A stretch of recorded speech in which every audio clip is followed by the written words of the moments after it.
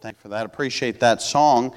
And there is peace in Christ. Praise the Lord that we can have peace in Christ. If you have your Bibles, open up to Revelation chapter 1. Revelation chapter 1. And before I get into the message, I do want to just make a mention of this. Brother Rick Rust, our missionary, he was, of course, bad with cancer. He passed away this morning. And continue to pray for his wife. We knew that he was not well, but pray for them. I know that they'll certainly appreciate that. And pray for a lot of our church members as well. I just know a lot of sickness going around, a lot of people not feeling well, not able to be here. And keep one another in prayer, and then keep the Russ in prayer. I know that they'll certainly appreciate that, and his family and his wife, of course. And so pray for them. Revelation chapter 1, we are still really in introductory material here in Revelation chapter number 1. And before he gets down to the messages of the churches, because he has those messages that we will look at, there are so much really packed into these verses that literally I cannot cover it all. There's just too much material. We would spend weeks right here in Revelation chapter number 1. And so understand that while we go through the book of Revelation, we are not a college class, and we are not going that deep. We want to cover this stuff, but as well, there are just some things that are very interesting. They're worthy to look at, and I want to encourage you on your own. Take your time, read through the Bible, read through the book of Revelation, spend time looking down and chasing down some of those informations. You can hang almost on every word throughout the book of Revelation. There's just so much information in there. And so we won't be able to cover it all, but we will cover some quite a bit tonight. Revelation chapter number 1, and we'll pick up in verse number 4 where we left off last week. Actually, I want to go back and read verse 3 because I love verse 3. It says, "Blessed is he that readeth, and they that hear the words of this prophecy, and keep those things which are written therein, for the time is at hand." And boy, what a blessing that we can receive from reading and studying the book of Revelation. So I hope and pray it is a blessing and a help to you. Revelation 1:4, "John, to the 7 churches which are in Asia, grace be unto you, and peace from him which is, and which was, and which is to come, and from the 7 spirits which are before his thrones, and from Jesus Christ, who is the faithful witness, and the first begotten of the dead, and the prince of the kings of the earth, unto him that loved us, and washed us from our sins in his own blood, and hath made us kings and priests unto God and his Father. To him be glory and dominion forever and ever. Amen." And let's stop there and let's pray. Father, we thank you for your goodness to us. We thank you for your word, Father, that we can look at, that we can study, that we can learn from. God, that we can be blessed by reading and understanding your word. What an amazing book that you've given us. Father, we're thankful for it. God, I pray that you'd use me. I pray that you would speak through me, Father. And God, I pray that you'd encourage and bless each and every Christian tonight, Father, and we'll thank you for that. God, we'll give you the honor and glory for all that's said and done. In Jesus' precious name we pray. Amen.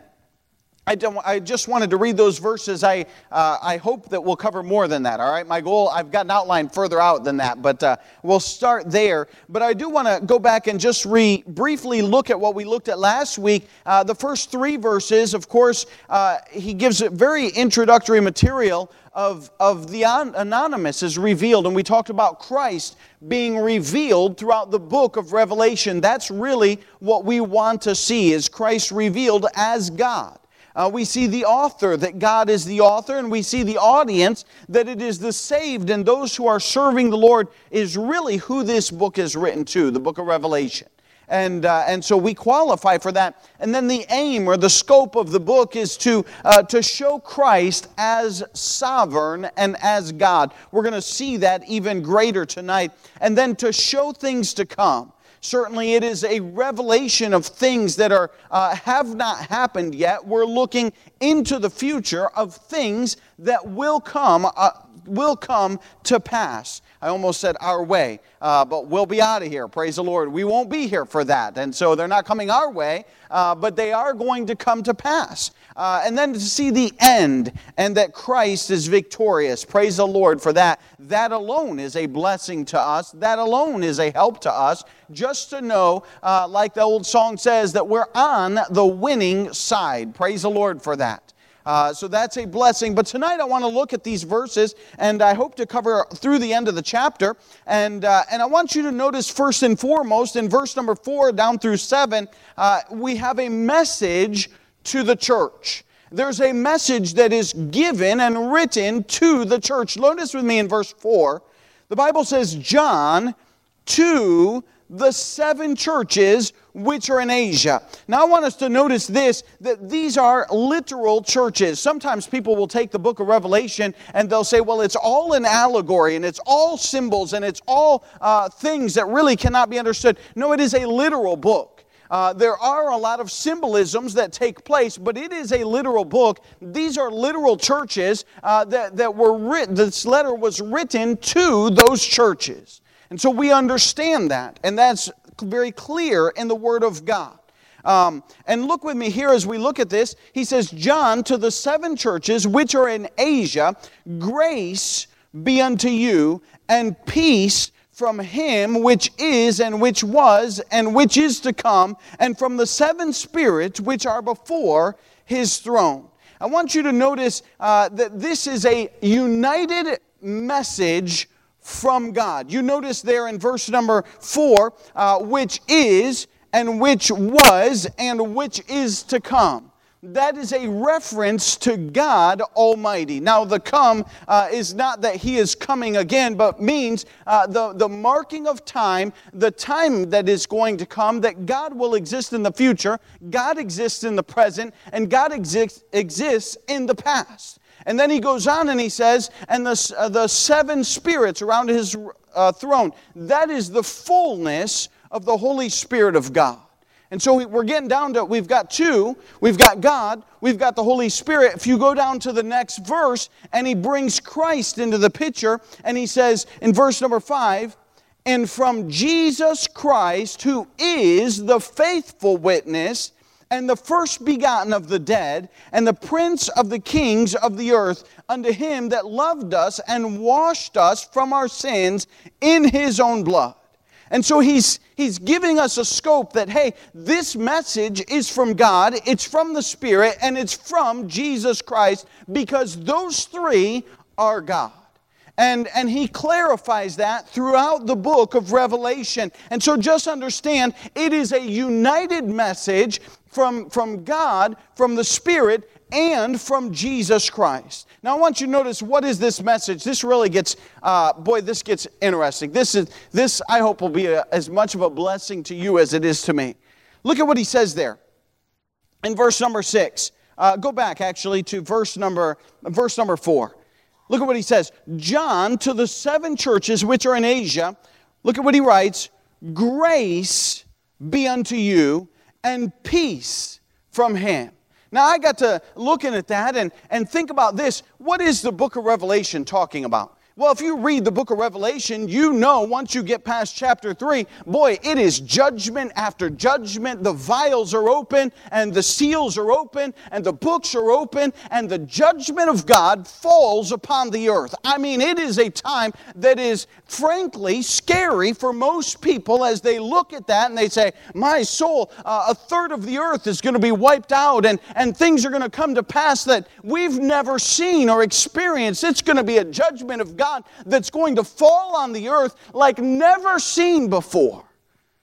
But here we have, way back in verse 4, he's writing to the church, and I love this, and he says, grace and peace be unto you. It's a message to the church. I got to looking at that and thinking, how often does grace show up in the book of Revelation? I want you to know that it only shows up right here in verse number 4, and it also shows up at the end of the book, Revelation, the last verse, where he says, grace be unto you. to those who read the book. It doesn't show up throughout the rest of the book. It's not during the tribulation period. It is not a period of grace. It's a period of judgment. But the beautiful thing is, hey, to the church, he's writing, grace be unto you. Hey, praise the Lord that we fall under grace. We don't fall under the tribulation. We don't fall under the judgment of God. We fall under the grace. That is getting something that we don't deserve. Praise the Lord that He's given us that grace. It's a message of grace to the church. Look at the next word, and peace. Again, the book of Revelation is not a book of peace. I mean, you read it. If you've spent any time studying, you know judgment of God is not a peaceful topic. And the word peace only shows up right here in this verse. The only other time that it shows up in is Revelation chapter number 6 and verse number 4. And it says, was given unto him that sat thereon to take peace from the earth. That's the only other time peace shows up. And I want you to know, church, hey, that God, united God the Father, God the Son, God the Holy Spirit is giving a message to the church. Hey, praise the Lord, that we as Christians, we have the grace of God in our life. Hey, and we can have the peace of God. Hey, hallelujah. I mean, you read about the tribulation period, you read about the judgment that's to come, and you say, man, I'm glad that I fall on the peace of God. I'm glad that I have the grace of God in my life. And that ought to be a blessing to us and a great encouragement. Not just that, but look again with me there in verse number, I wrote it down here in verse number 4. It is not in verse number 4. Look with me. We'll start in verse number 5. And from Jesus Christ, who is the faithful witness and the first begotten of the dead and the prince of the kings of the earth, unto him that loved us. Listen, love is also not used in the book of Revelation except for here. It's used as an indictment against the churches when it says, thou hast left thy first love. That's where it shows up there in Revelation chapter 2 and Revelation, I believe, chapter 3. And it's an indictment against the church. But the book of Revelation is not a time frame where God is going to show grace, peace, and love to the world, but rather judgment. Hey, but listen, as a believer, as somebody that is part of the church, hey, we can say, praise the Lord, because He shows us grace, He shows us peace, He shows us love. Man, what a blessing to know that He incorporated that in the beginning of the book of Revelation so that we would know this is a message to the church saying, hey, you have grace, you have peace, and I love you, is what He's saying in those verses. Man, what a blessing to see that this message is there. Look at the Christian that he talks about there as we see, he gives us a little bit about the church with grace, peace, and love, and then he gives us a little bit about the Christian. Look at what he says in verse number 6. Boy, what a change he makes. He says this, and hath made us kings and priests unto God and His Father. To Him be glory and dominion forever and ever. Boy, what a great change. We sing that song in junior church and teens sometimes. There's been a great change. Boy, what a change. When you think about the reality of that, there ought to be a change in our life. We sing it as, you know, the things I used to do, I don't do them anymore, and the places I used to go, I don't go there anymore, and you go on and on. The music I used to listen to, I don't listen to it anymore, and how God has changed our life, and all of those things ought to change, and there should be a change that takes place in our life. But let me tell you, friend, it's deeper than just those things that have changed. Listen, we are part of a royal heritage. Hey, we're kings. We're priests. That's what He calls us there in verse number 6, that He transforms us. And He makes us into kings, makes us into priests, and He changes us. Praise the Lord for the change that He's given in our life. Hey, that's a little bit about the Christian, a little bit about the church. And boy, what a great thing that God has done for us. My grandpa, he used to collect rocks. And you say, man, that's an unusual thing. It is. And I don't know too many people that collected rocks and did what my grandfather did with them. He would collect rocks, but he wouldn't just collect any rock. He'd go and he'd specifically look for rocks. And then my grandpa, he was an engineer, and so he had made this thing. It was a rock polishing thing. And so he would take this rock that he would find, and it's beyond me how he chose the rocks that he chose, because, you know, I'd walk over them, I'd be like, man, they're rocks. You know, they're not really important. There are quite a few of them out there. But he'd pick those rocks up. He would put that in that polisher, and that polisher would tumble those rocks, and it would make them. And when he pulled them out of there, I'm like, is that the same rock that went in there? He's like, yeah. And it would come out beautiful. I mean, it was polished, and it was, you could see like the, rocks don't have grain, wood has grain, but it had lines in it, it had different colors, and then he would polish that thing, and then he would glue it to a tie tack, and he'd give people away tie tacks, and he'd give cufflinks, and different things. He would take those rocks, and they became this beautiful piece of artwork that would be displayed on somebody's tie, or somebody's cufflink, or even sometimes a necklace, and he would do wonderful things. And here all the while we're just walking over all the rocks. We're like, you know, you think about that, and look at what it says there in verse number 6 at the last part. It says, and to him be glory. Let me go back. It says in verse number 6, and he hath made us kings and priests unto God and his Father. To him be glory and dominion forever and ever. Listen, not only did he make us kings and priests, but he made us to be his glory, to shine out. He would take us out of the common, ordinary stones, and that he would take our lives and he would tumble it and scrape it off, and he would polish it, and then it would be gently placed and glued to a tie tack where it could be prominently displayed. And we have become, because of God's grace and God's goodness, the glory of God to the world. And he's saying, hey, look at this person. Boy, their life has changed. That's my handiwork. Hey, look at how they've done this and they've done that. Hey, that's to the glory of God. And he's showing us as Christians, hey, we ought to be the glory of God. And then not only it's a message about the church, a message about Christians, but it's also a message about his coming. Look with me in verse number 7. The Bible says, behold, he cometh with clouds, and every eye shall see him. I was looking at this verse, and I was trying to decide, is this talking about the rapture that is going to take place, or is it talking about when he will come and actually touch down on the earth? And it's just my personal opinion. I think it kind of references both. And the reason I think that is because it talks about the clouds there in verse number 7. Go back with me, save your spot there in Revelation. Go back with me to 1 Thessalonians chapter number 4. 1 Thessalonians chapter number 4, just before Hebrews, is all the T's, Timothy, Thessalonians, Titus. Find 1 Thessalonians chapter number 4. And look with me at verse number 17. I have a hard time not reading this whole passage. This passage is awesome. It talks about the coming of the Lord Jesus Christ. It talks about the rapture, rather more correctly stated. But 1 Thessalonians chapter 4, look with me at verse number 17. It says this. He's talking about those that are going to be raptured out of here. And then he goes, then we which are alive and remain, look at what it says, shall be caught up together with them in the clouds to meet the Lord in the air. And so shall we ever be with the Lord.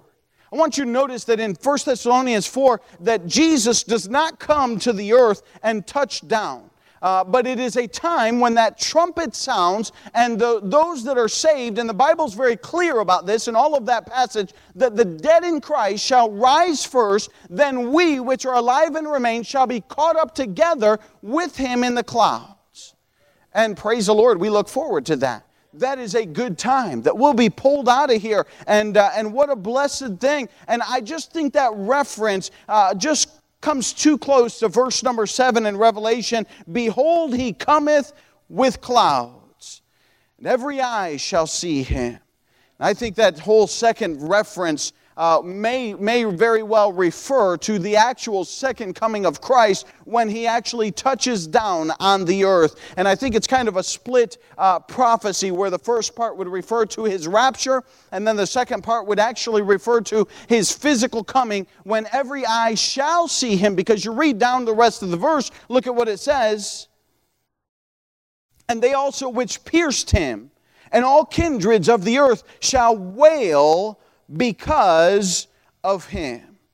And so I think that's a reference, obviously, to the rapture then kicking off the rest of the things that are about to take place in the tribulation. And so there is a message about his coming, and that the church, hey, praise the Lord, that is under grace, that is under peace, that has the love of God, and there's been a change in our life, will be pulled out of here. And we're looking forward to that day. So we have a message to the church, but I want you to see the message of Christ as well. Look with me at verse number 8. The Bible says this. He says, I am Alpha and Omega, the beginning and the end, saith the Lord, which is, and which was, and which is to come, the Almighty. Now, we look at this, and we say, man, are you sure that's talking about Christ? Listen, I'm 100% sure. We'll get down to the end of the chapter here, and it will say, he'll say that I was he that was dead. It's in verse number 18. I am he that liveth and was dead, and behold, I am alive forevermore. Hey, that's Jesus Christ. That's who that is. And so we see that it's a reference to Christ, and it doubles over as God, because the book of Revelation is revealing Jesus Christ as God. And so we have here in verse 8, he says, I am the Alpha, or I am Alpha and Omega, the beginning and the end. Just briefly, I want to go over the message of Christ, is that he is Alpha and Omega. Now, maybe you've heard this before, and if you have, then good. If not, then maybe this will help you. But Alpha and Omega, Alpha is the first letter of the Greek alphabet, and Omega is the last letter of the Greek alphabet. And I used to know my Greek alphabet. I don't remember it. My dad taught me a song, and I used to sing it, but I'm not going to sing it for you tonight, because I don't remember it all. But it has in the middle, learning Greek is fun, just so you know how the little ditty goes, all right? But Alpha is that first letter, and Omega is that last letter. And what's he saying? Hey, that Jesus Christ is the first and Jesus Christ is the last. Well, I started thinking about some verses that came to mind when we looked at that, and the fact that he is the first. And the Bible says you can just jot these down. 1 Corinthians 15:20, the Bible says, but now is Christ risen from the dead and become the first fruits of them that slept. Hey, praise the Lord. Jesus Christ rose from the dead. Now maybe you're thinking, well, there were others that rose from the dead. Well, there were. Let's go back and look at some of them. We don't have time to look at them all. But remember, we're studying Elijah in the adult Sunday school class, and we just went over a portion where the widow's son died, and Elijah prayed to God and asked God to restore that widow's son, and he came back to life. He was raised from the dead. Yes, he was. How about when Jesus took and raised some of those other people from the dead? They had died, and they were raised to life again. Yes, they were. Lazarus, a very prominent one that we think of. But can I tell you this tonight? All of those people, I almost feel bad for them. They had to go through death twice. They died again. They weren't raised to life to live forevermore. Yes, they did raise from the dead.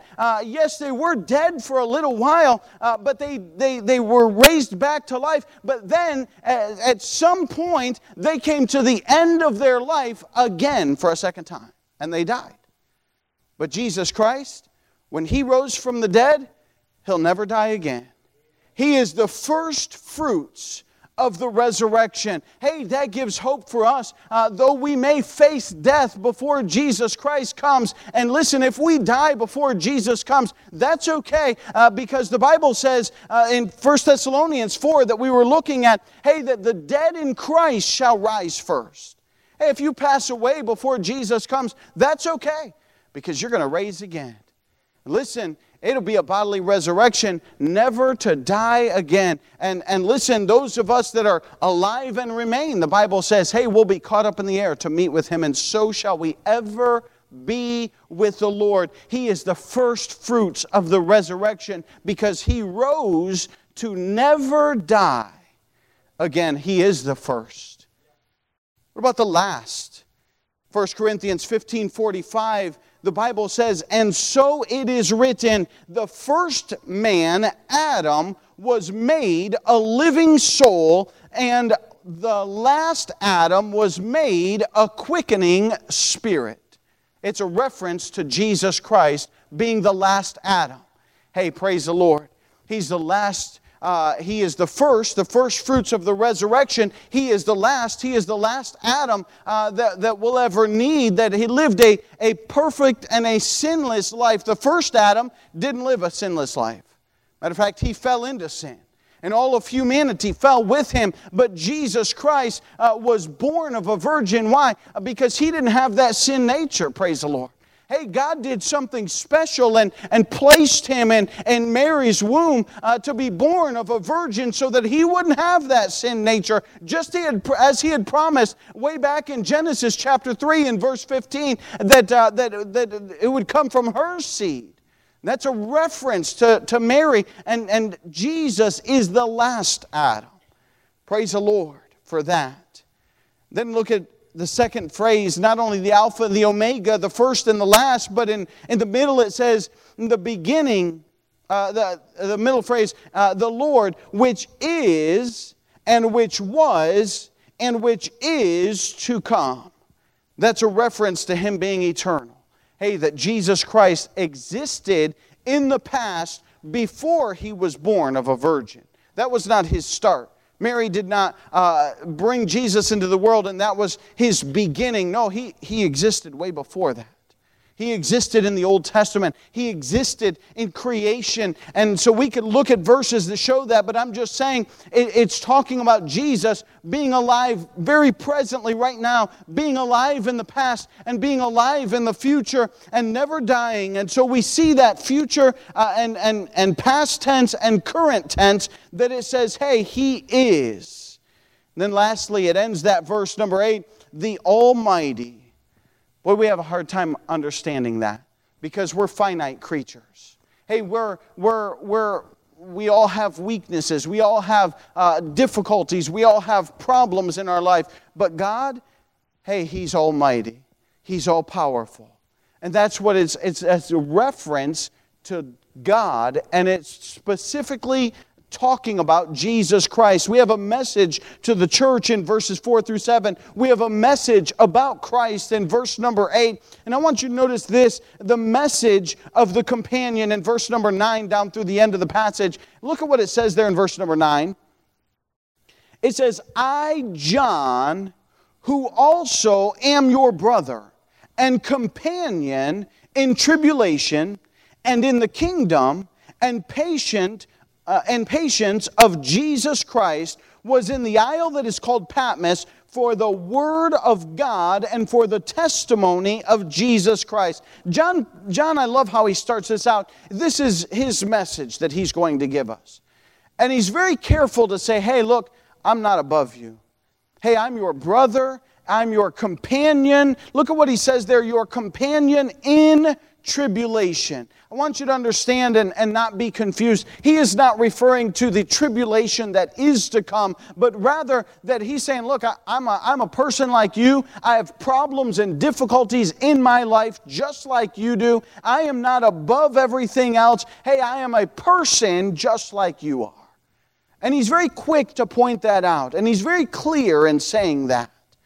And he's saying, I love this in verse number 9.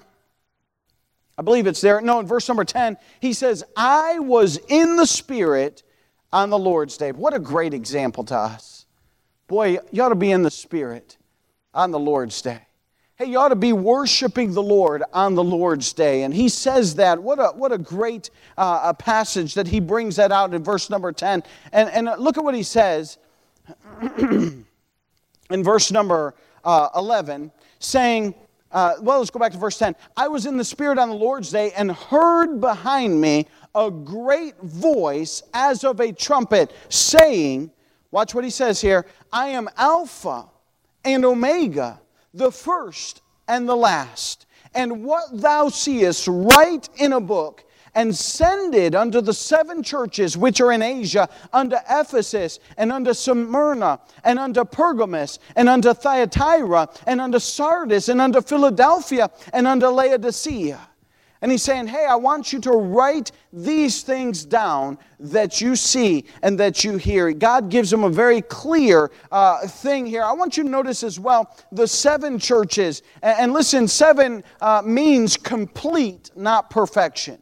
You can't ignore numbers in the Bible.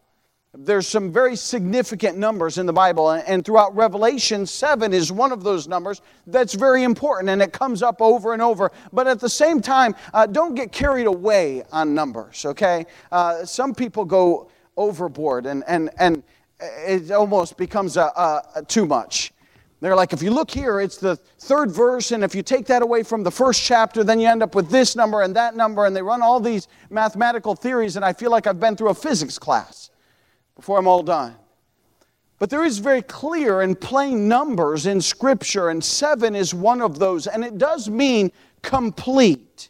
But in verses 9 down through 11, this is what John heard as Jesus spoke to him and gave him this message. And it will be very abundantly clear when we get down to the point where what John saw. But in verses 9 through 11, this is what John heard, because Jesus had given it to him. Verse 11, really, that Jesus said, hey, I want you to write these things in a book.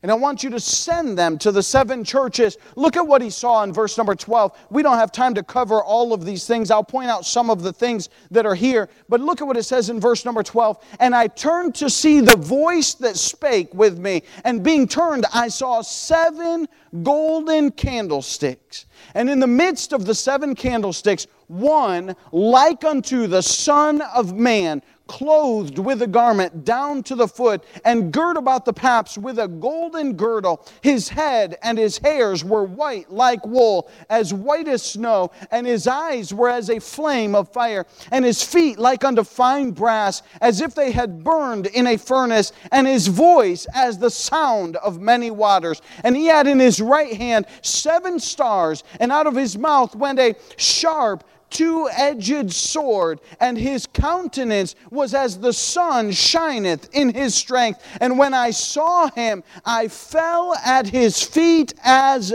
dead. Boy, what an incredible sight that John saw. He's there and he's in the Isle of Patmos, and it's on the Lord's day, and he's in the Spirit, and God begins to physically speak to him and call out to him, and he says, John, I want you to write these things in a book, and I want you to send them to the 7 churches. And John's so amazed by this voice, he's so drawn by what he hears, that he has to turn around and look. And when he turns around and he sees what he gives the description thereof of Jesus Christ. What an amazing description. Boy, you could go through every part. You could find something. I'll just pull a few of them that are so important there, that what he saw. I want you to notice that he saw the 7 candlesticks. It's later described in this very text that those are the churches, the 7 churches. But what I want you to see is that there was, look with me in verse number 13, verse 12. And I turned to see the voice that spake unto me, and being turned I saw 7 golden candlesticks. He later tells us those are the churches. Look with me at verse 13. I love this. And in the midst of the 7 candlesticks, one like unto the Son of Man. I couldn't help but think of the verse in Matthew chapter number 18 and verse 20. For where there are 2 or 3 gathered there together in my name, there I am in the midst. Praise the Lord. Hey, when we gather together, boy, we can have the very presence of Jesus Christ in our midst. And it doesn't matter if you have a church of 5,000, if you have a church of 5. Because he said, hey, where 2 or 3 are gathered together in my name, there I am in the midst. Praise the Lord. We see the candlesticks, and there in the midst is Jesus Christ. One that looked, and he gives that description, but there's Jesus in the midst. Not only that, but notice there, one of the obvious ones that sticks out there in verse number 16, right in the middle, and out of his mouth went a sharp, two-edged sword. Boy, the Word of God is described like that. Hebrews chapter 4 and verse number 12, if I'm not mistaken, says that, well, go over there and we'll read it really quick. Hebrews chapter 4 and verse number 12.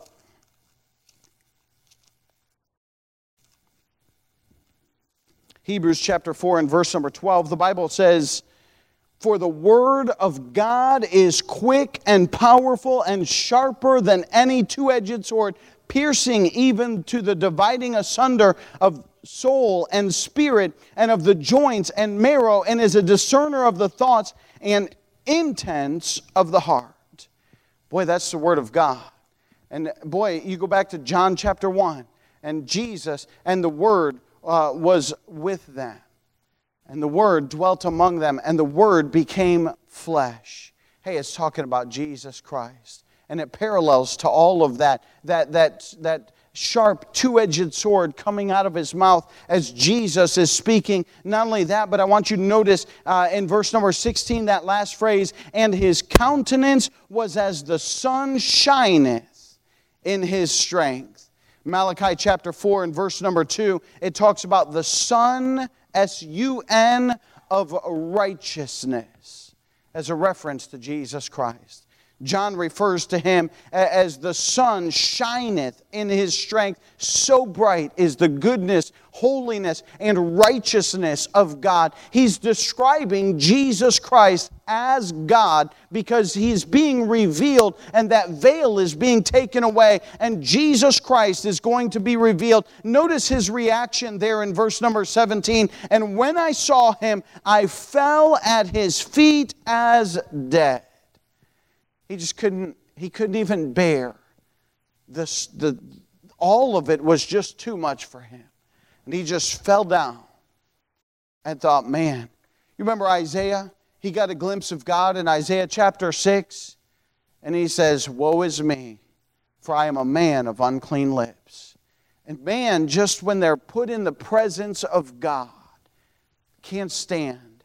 They fall down on their faces before God. And they recognize His holiness, His righteousness, the glory of God that is just revealed. And John falls down to the ground as dead. But look at what he says. I love this in verse 17. "And when I saw him, I fell at his feet as dead." But look at what happens.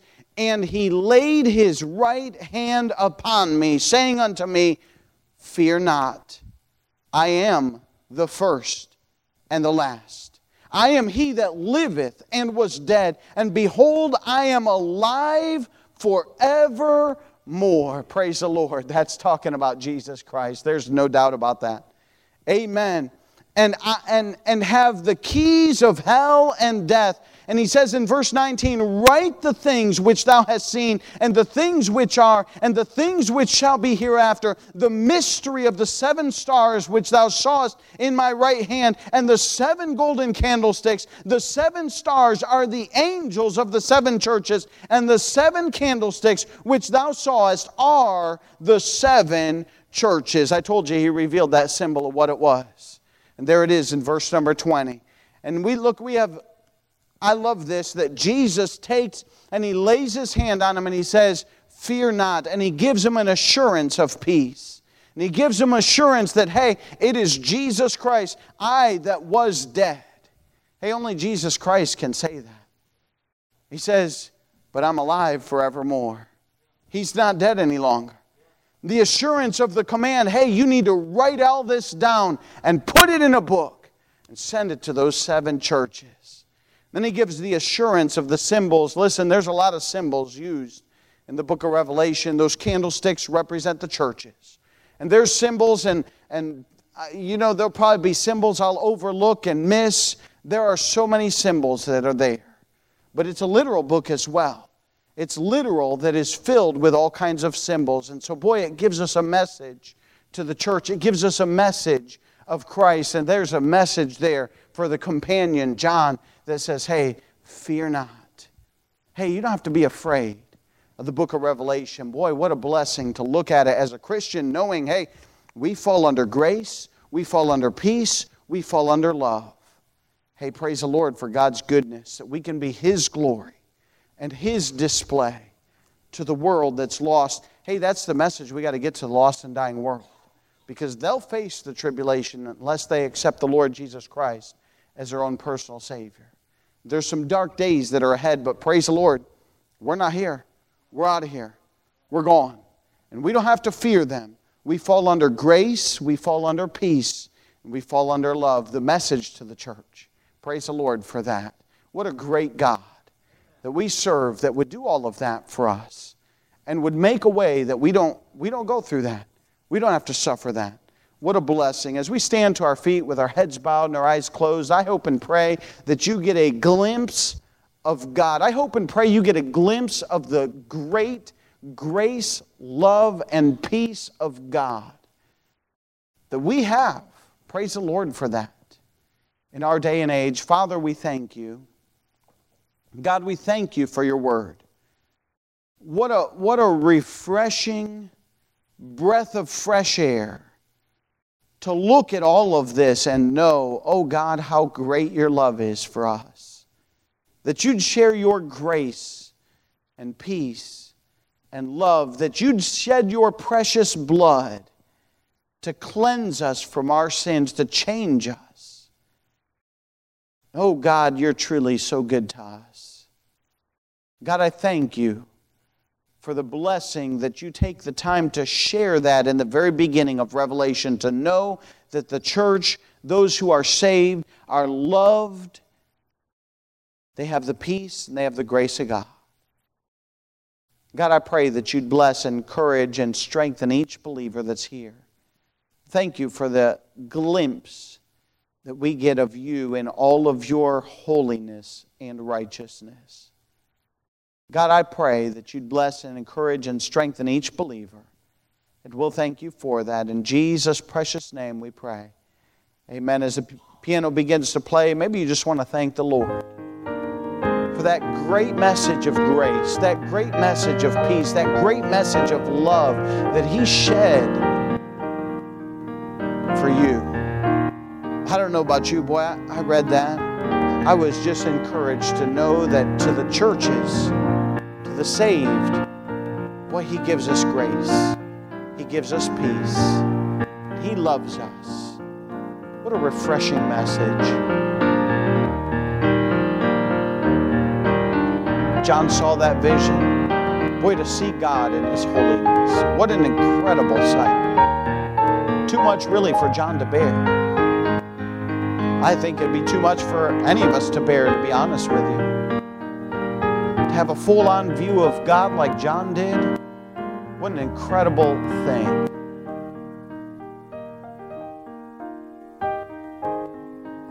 Maybe you're here. Maybe you're listening online and you've never trusted the Lord Jesus Christ. Hey, now's the opportunity of grace. Now's the opportunity of peace. Now's the opportunity of love. You put it off and, boy, if He comes, things could change and grace could be over and peace could be over and love could be over. The tribulation is what you're looking at. But I'm thankful for that message of grace. I'm thankful for that message of peace. I'm thankful for that message of love that He drops so ever clearly to the church, to the saved, to those who are born again. Praise the Lord for that. You can be in that group if you trust Him as your personal Savior.